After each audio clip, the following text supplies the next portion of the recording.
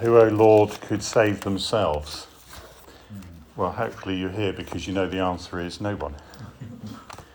So that's what we're going to be thinking about tonight.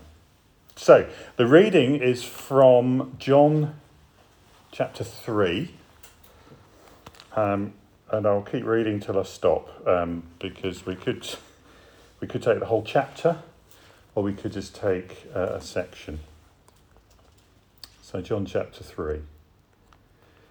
Now there was a Pharisee, a man named Nicodemus, who was a member of the Jewish ruling council. He came to Jesus at night and said, "Rabbi, we know that you are a teacher who has come from God. For no one could perform the signs you are doing if God were not with him." Jesus replied, "Very truly, I tell you, no one can see the kingdom of God unless they are born again." "How can someone be born when they're old?" Nicodemus asked.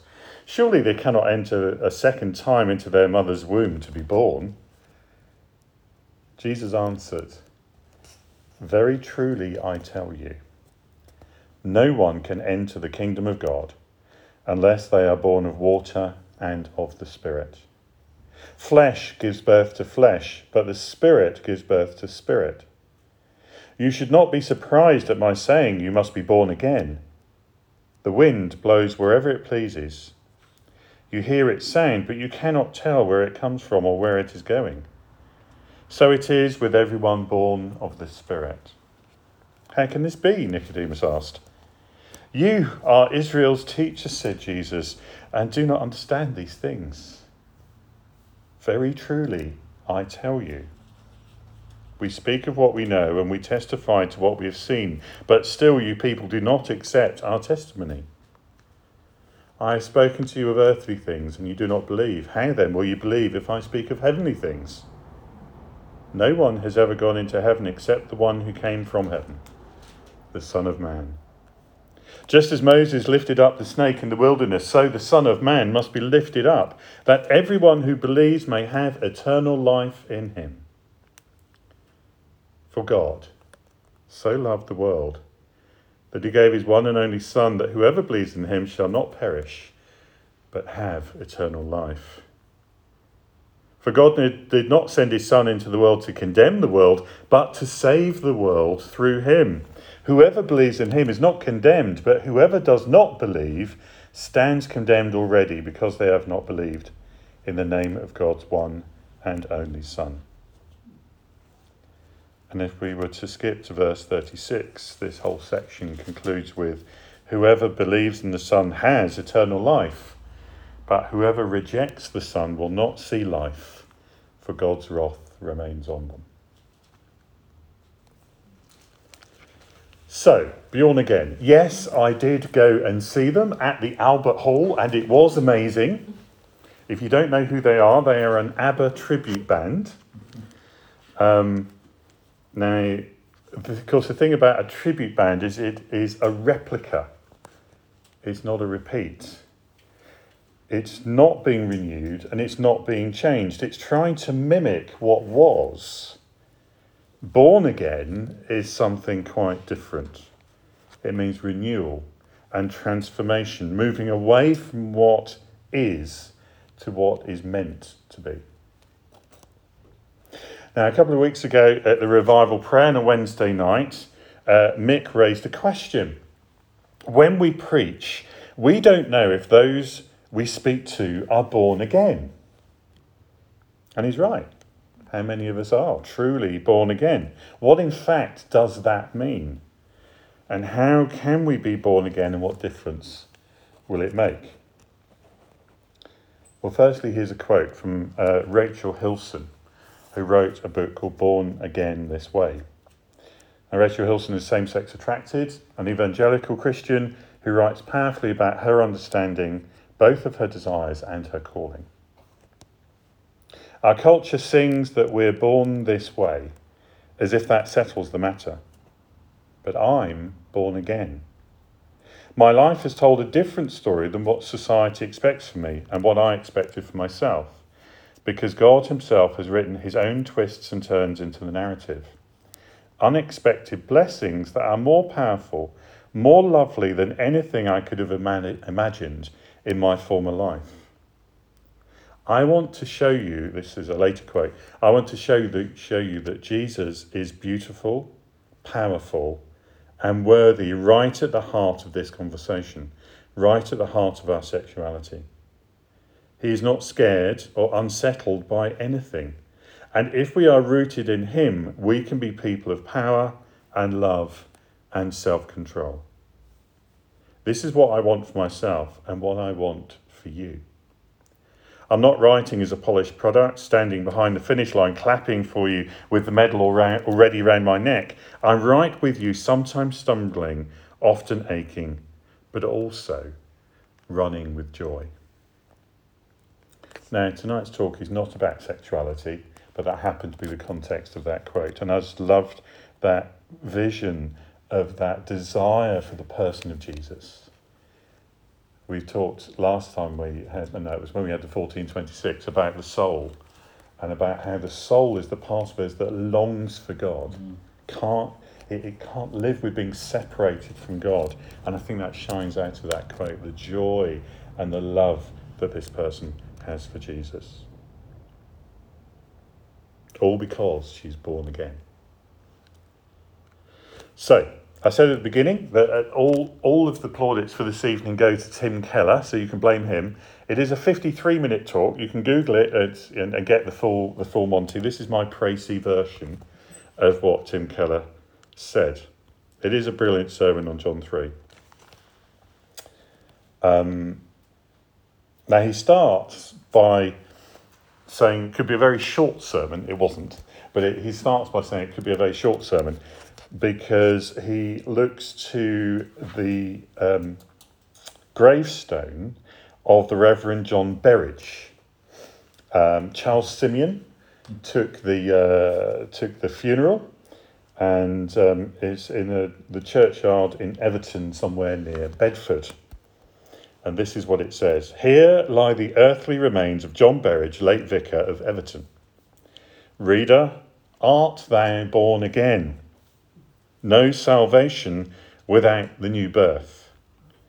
I was born in sin in February 1716, remained ignorant of my fallen state until 1730, lived proudly on faith and works for salvation until 1754, was admitted to Everton Vicarage, the pastor there, 1755, fled to Jesus alone for refuge, 1756, fell asleep in Christ, January 22nd, 1793. And Tim Keller in his talk says, I could leave it there, because it says it all. Of course, this person recognised their need to be born again as an essential feature of their salvation. So we're going to answer several questions tonight. Who's it for? How does it happen? How do I know that it has happened? So firstly, who's it for? Well, the answer is everyone. Because the quote from Jesus says, no one enters the kingdom. No one can see the kingdom without being born again.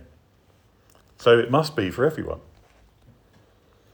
And it's no matter how together we have it or how messed up we are, it's everyone. Nicodemus doesn't fit any bill of the stereotypes that people might think of when they hear the phrase born again Christian. You know, it's either somebody terribly moral, or it's somebody who has got a bit of a broken background, or there's all sorts of things that come to mind when people hear born again Christian, when in fact it should be all of us. Nicodemus made himself vulnerable. He was open to new ideas, and he should have known. We see that in the narrative, that he should have known what Jesus was talking about, because he was one of the Pharisees, he was one of the teachers. But even he needed to be born again. So it's something that applies to everyone. Where does it come from? Well, here's an interesting kind of perspective on it. It comes from the future. We look to Revelation for the new creation. That is the power to transform completely. No more tears, no more pain, no more death. We only see through a glass darkly. We only see part of that. It's part fulfilled. But it's the same power brought into our lives today. So where we know the story ends is what comes into our lives today by being born again. Comes through that new birth. To Nicodemus, the kingdom was yet to come. It was a future where the Messiah would come and the dead would be resurrected. He was, after all, a Pharisee, not a Sadducee. And we see in Matthew 19, verses 28 to 29, at the renewal of all things on Jesus' lips. And it's the word palingenesia. When the Son of Man sits on his glorious throne, everyone who has left houses or brothers or sisters or father or mother or children or fields for my sake will receive 100 times as much and will inherit eternal life. And in Titus 3, he saved us through the washing of regeneration and renewal by the Holy Spirit. Again, it's that same Greek word. And it was an idea, a philosophical idea of a regeneration of all things. It's a bit like a cosmic Doctor Who, where Doctor Who always regenerates and you get a new actor who takes on the part. And so there was a Greek philosophy that understood that everything just kind of went through a cycle. There wasn't a beginning or an end. You would come to the end of one cycle, everything would be renewed and you'd start again. Palingenesia. And that's the word that Jesus uses when he talks about the end times. But what he was saying is that it's not a cycle. It's not something that just keeps on going. It is a once for all, and it's coming when I return. I will regenerate everything. It is something yet to happen, but the power of it comes into our lives today. So what does new birth do? Well, transformation. It changes us. It's emphasised as water and spirit. And we could compare that to Ezekiel 36, where the spirit is the water in the desert, the streams in the desert. And to enter the kingdom, you need spirit and more spirit, because the water has often been pointed towards baptism. Keller argues it's actually about the spirit, the same as it is in Ezekiel. So we need spirit and more spirit. A double portion, perhaps, a bit like Elisha asked of Elijah. And what happens is two things are manifest, two things happen. Firstly, you have a new sensibility, a spiritual sense of the world around us, which is heightened. An illumined mind and a sensitive body, the eyes, the ears, can perceive things in new ways. And the physicality of the charismatic experience. I don't know about anybody here who may have been touched by the Holy Spirit and in doing so may have had a physical manifestation of that. To some extent, tongues is a physical manifestation of the presence of the Spirit, because the Spirit takes hold of our tongue and makes the noises. It's a precognitive language. We don't kind of think in English and convert into tongues. It's just laid there for us by the Spirit. And so there's a physicality, our bodies get involved in this experience. And so our senses get changed by the presence of the Spirit and the new birth. Open souls are ready to receive spiritual realities in a new way. Keller quotes Archibald Alexander: the soul that sees, that gets spiritual sight, that may have not discerned it before, it now discerns in the truths of God a beauty and an excellence of which he had no conception until now. Isn't that a beautiful phrase? That the world just looks different. St. Augustine would say that the mark of a truly born again and truly regenerated Christian is the loves of your heart are being reordered. And Tim Keller describes elsewhere sin as disordered loves. Disordered loves. Being born again allows the Spirit working on our mind, on our body, and our soul to become more ordered, in other words, directed towards God and his will and love for us. He tells the story of a senior minister who'd been to a church and he grew up in the church and he hadn't really, in his own phrase, heard the gospel. He was brought to a new commitment by his service chaplain. And in this newfound faith, it left him with questions. And he asked the chaplain, why did Luther not get the gospel? I read a book of his on the book of Galatians, and Luther didn't understand the gospel. The chaplain advised him to read it again. Now he was born again. It was on every page, he said. The minister's conclusion was sobering and ties in with Mick's question at revival prayer, because he quotes him as saying, right now there are young men and young women growing up in my church under my preaching, and they're not hearing the gospel. Because you have to be born again to even see the kingdom of God. Being born again matters. So for me, it's not just a case of standing out there and preaching what I think is the gospel. The hearts of those and the ears of those and the minds of those who I'm preaching to need to be able to receive it. The second thing that happens is a new identity.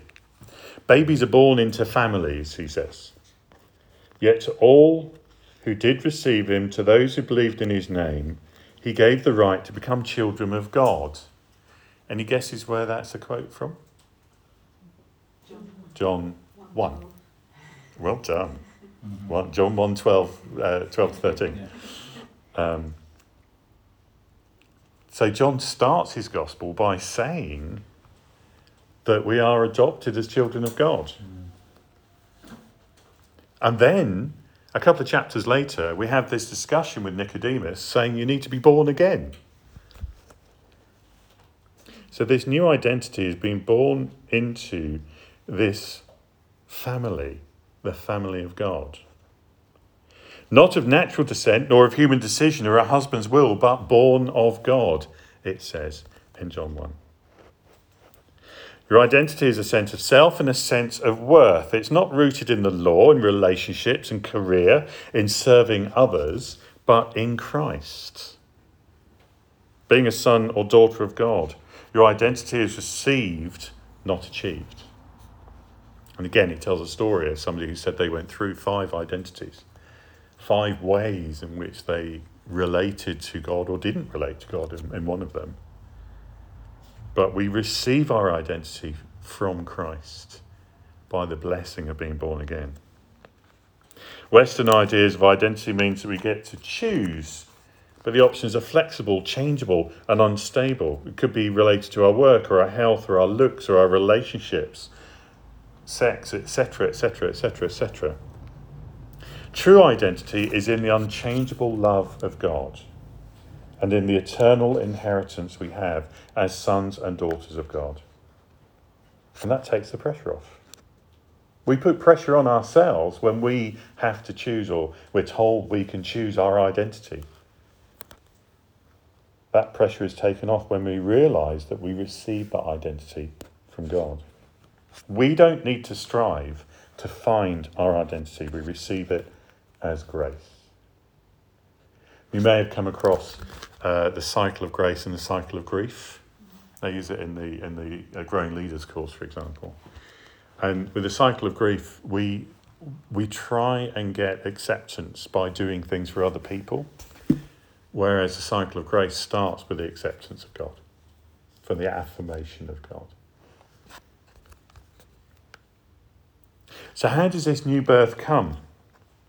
Well, it's by what God does, making our hearts open to receive, convicting us of our sinfulness. But is it just saying sorry?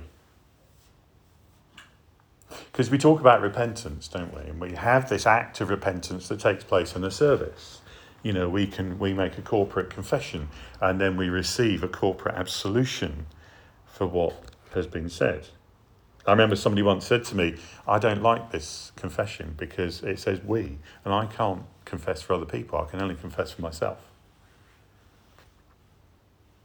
Now, true repentance is, and this I quote, I not only repent for all the bad things I've done, I repent for all the bad reasons I did all the good things. Let me say that again. I not only repent for all the bad things I've done, I repent for all the bad reasons I did good things.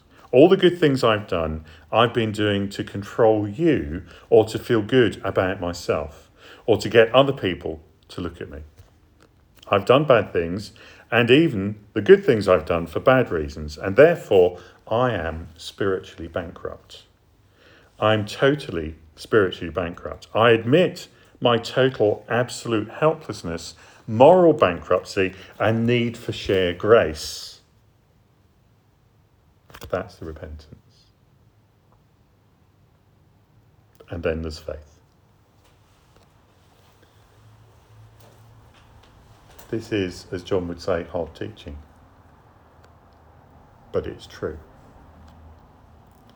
That there's a bit of us that doesn't want to lose control. And we might do things which are the right things to do, but for the wrong reasons. And it might be for any of those which you mentioned there. To control God, to control a situation, for other people to say, well done, haven't you done well? Doesn't make the good thing a bad thing, but it makes our motivations separate us from God. And when we talk about submission, it's that type of repentance prayer. But the rewards of truly meaning that type of repentance prayer are new birth. And not only seeing the kingdom of God, but entering the kingdom of God.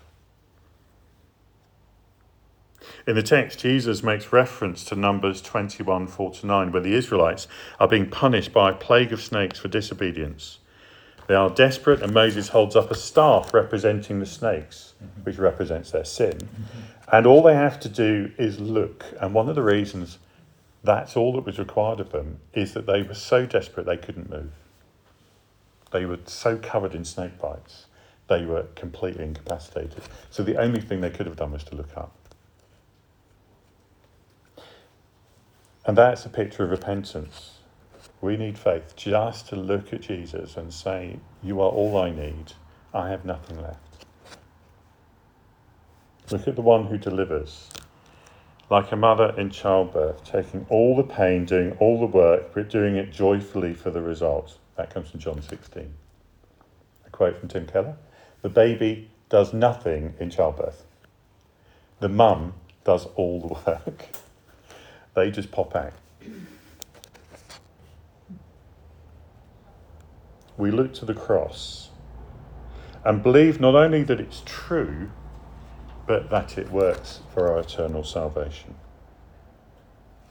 Now, all of that is by way of backdrop to the most famous phrase in the Bible, which we've had this evening, verse 16. God loved the world in this way. He gave his Son that we would not perish, but have eternal life. And our part? Believe. Believe. He's done everything else. Truly believe. Look and see and believe. So how can we tell that we are born again? Well, change. You see a tree by its fruit, it says there somewhere in the Bible. And we look to John 19. Nicodemus and Joseph of Arimathea asked for Jesus' body. And we think, oh yeah, that ties up that loose end, doesn't it? Well, you think about it. He was a criminal. He was the head of an underground movement, Jesus. He had been crucified. He'd been killed in the most public and humiliating way.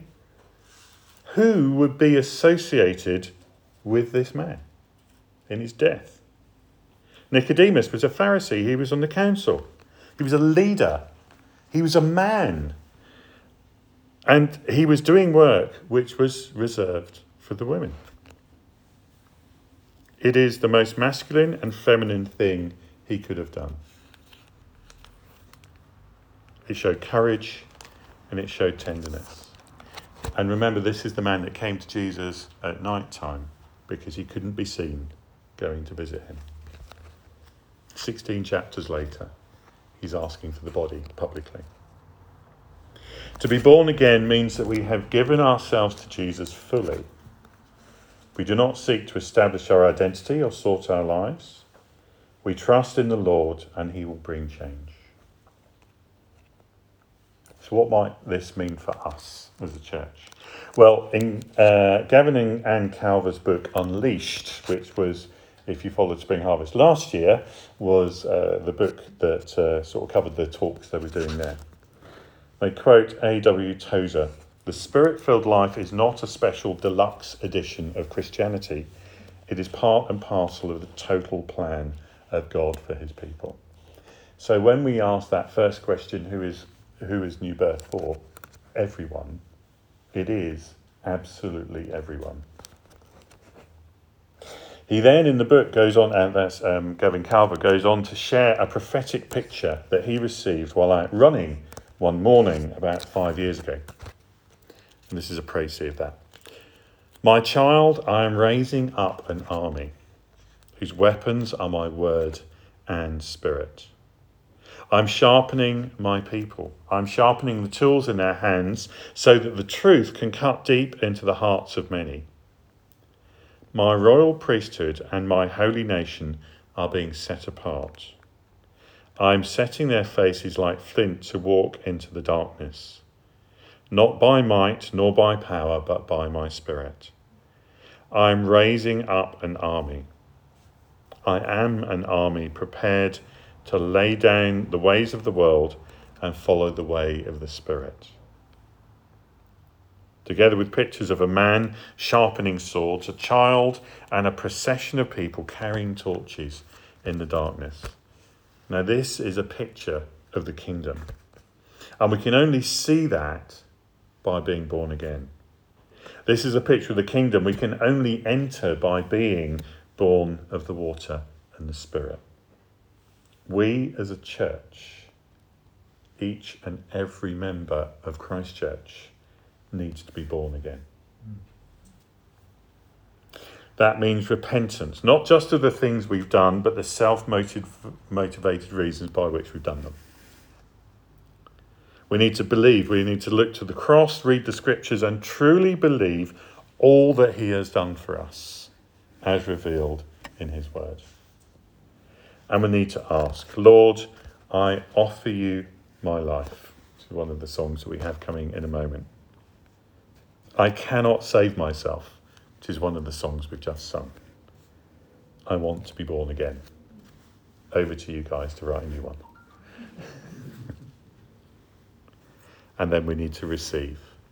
By being born again, we need to receive those new senses to see the world differently. We need to receive that new identity in Christ. We need to receive that new birth. Let's pray.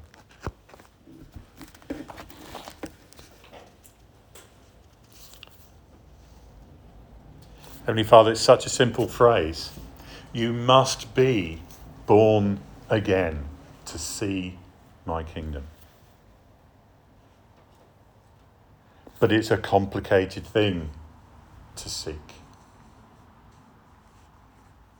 There's so much of this world we need to give away or lay down to be born again. But there is so much of heaven that we can receive.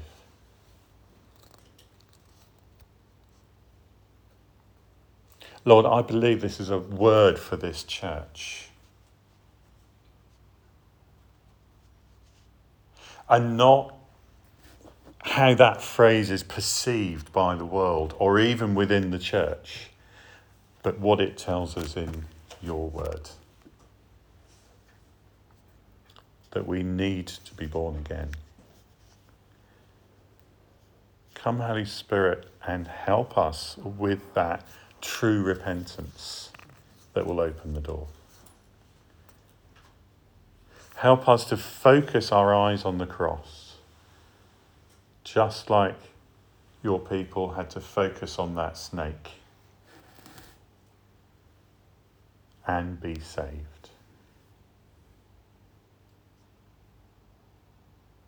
And Lord, I pray not just for those who are here and have come out this evening, but for each and every one who was there this morning, come to our events, is on our lists and hasn't been to anything for years. And we just pray, come Holy Spirit, strengthen us, fill us, bring us down to that place where we can truly repent.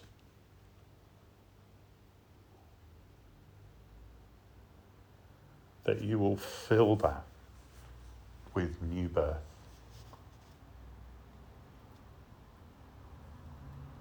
That we can truly sense the world in a new way.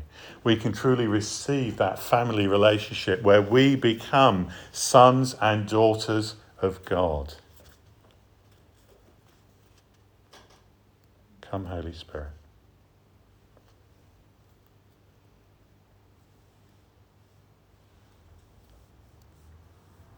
We pray this for the sake of your Son who died for us. Your one and only Son, whom you gave, that we might have eternal life. And all you ask is that we believe. Amen. Amen. Amen. Should we just take a moment just of reflection, just in silence, just to think about those words.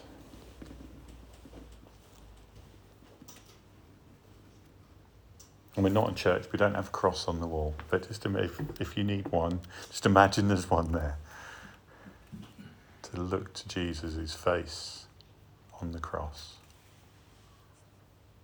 as he died for us.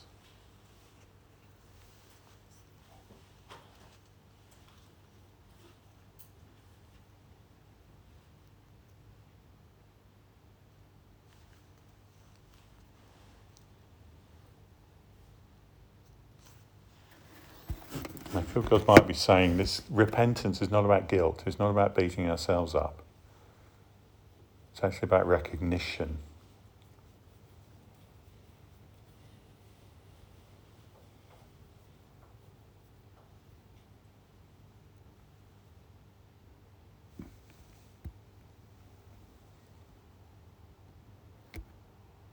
Nothing is born of guilt but more guilt.